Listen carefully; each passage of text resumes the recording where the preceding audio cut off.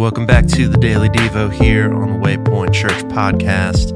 My name is Logan Miller, one of the worship leaders here, and it's Monday morning, start of a new week, and I've got some exciting news, couple different things here. One is you guys have gotten a whole lot of my voice over the past several weeks and months, and really it's just been, we haven't had a good ability to record a bunch of different leaders with social distancing and everything else that was going on, but we're slowly beginning to get back into that. And so I'm excited to have some new voices that are joining us over the coming weeks, and I think it's going to be a blessing to everyone. So we got that to look forward to. But the second thing is this: I'm actually going to launch into a kind of a week, maybe 7 days here, study on worship.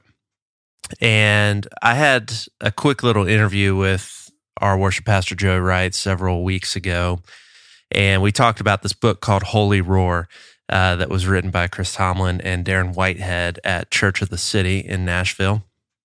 And so we've kind of been going through that. And I thought this would be a really great time, especially as we look forward to regathering together in the coming weeks here, just to talk about the different postures of worship.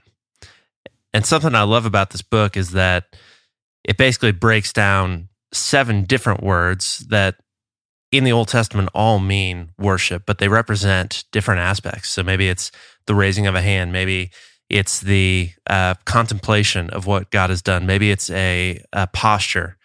There's all these different ways that we can worship. And so I thought it would be cool if we just went through kind of one a day and just prepared ourselves to enter back into corporate worship. My hope is that when we come back, there is a passion and energy, a readiness to worship God together. And so I hope that this helps in that. But the first word today is this word called yada.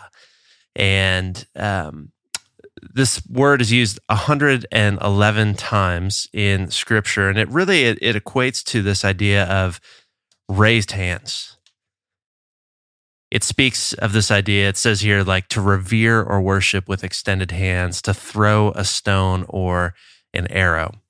So that's what the word means. And I love in the book, they talk about these physical expressions of things. And if we've ever been to, a sporting event or whatever it is, we know how powerful that can be.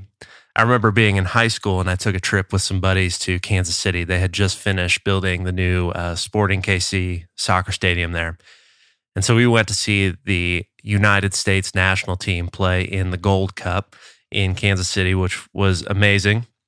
And we got tickets, and it was actually a doubleheader. So the game before us was Panama versus someone else, and we were there to see America play Guadeloupe. And it was a fun game, but what was funny is we got there before the Panama game had ended, and somehow we had gotten tickets in the Panamanian national section, and the game was tied. It got down to the 2 or 3 minutes of stoppage time there after the 90th minute, and Panama scores. And our section erupted. I mean, people are going ballistic. There's hands in the air. There's people are throwing things. There's guys that got cameras that are having to shield it because there's drinks flying everywhere. I mean, it was just a crazy moment to be in and be a part of. But that's this idea of this physical expression of raising hands, of throwing an arrow. That's yada. And Psalm 44:8, it says this, that in God we make our boast all day long, and we will praise, yada, your name forever.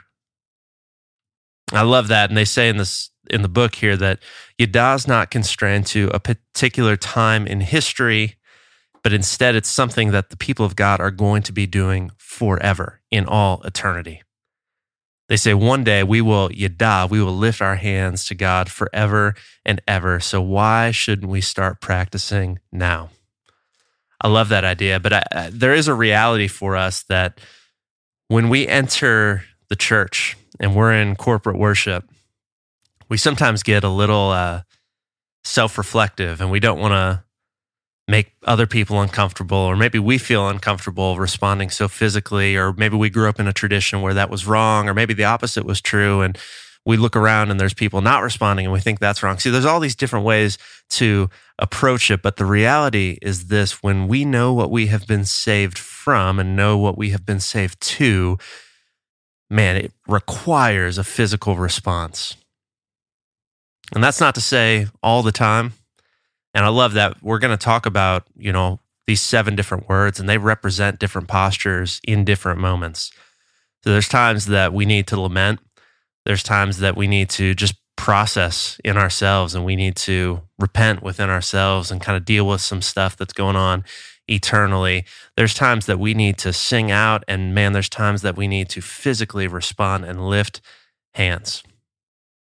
And what I think is amazing is that when we do that, we can actually blow wind into the sails of the faith of the people around us.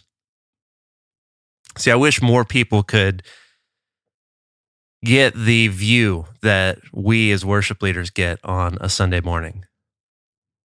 To look around and to see 1,000 people responding.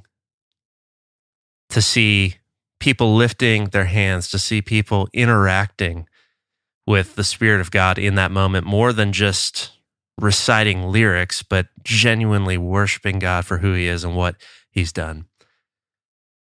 See, those types of physical responses, like the raising of hands, they just represent an inward posture that we have that's saying, thank you, God. That's saying, I praise you. That's saying, I don't care if I look funny. I'm going to raise my hand because you're worthy and you're my King. So I love that. That's our first word, yada.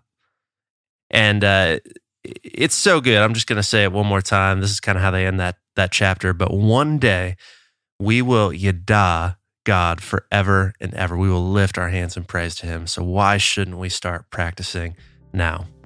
And I hope that's true of us at Waypoint Church in all of life, but especially when we start gathering back together and fill up that room to worship God together. So I love you. We will be back tomorrow with another episode. See you.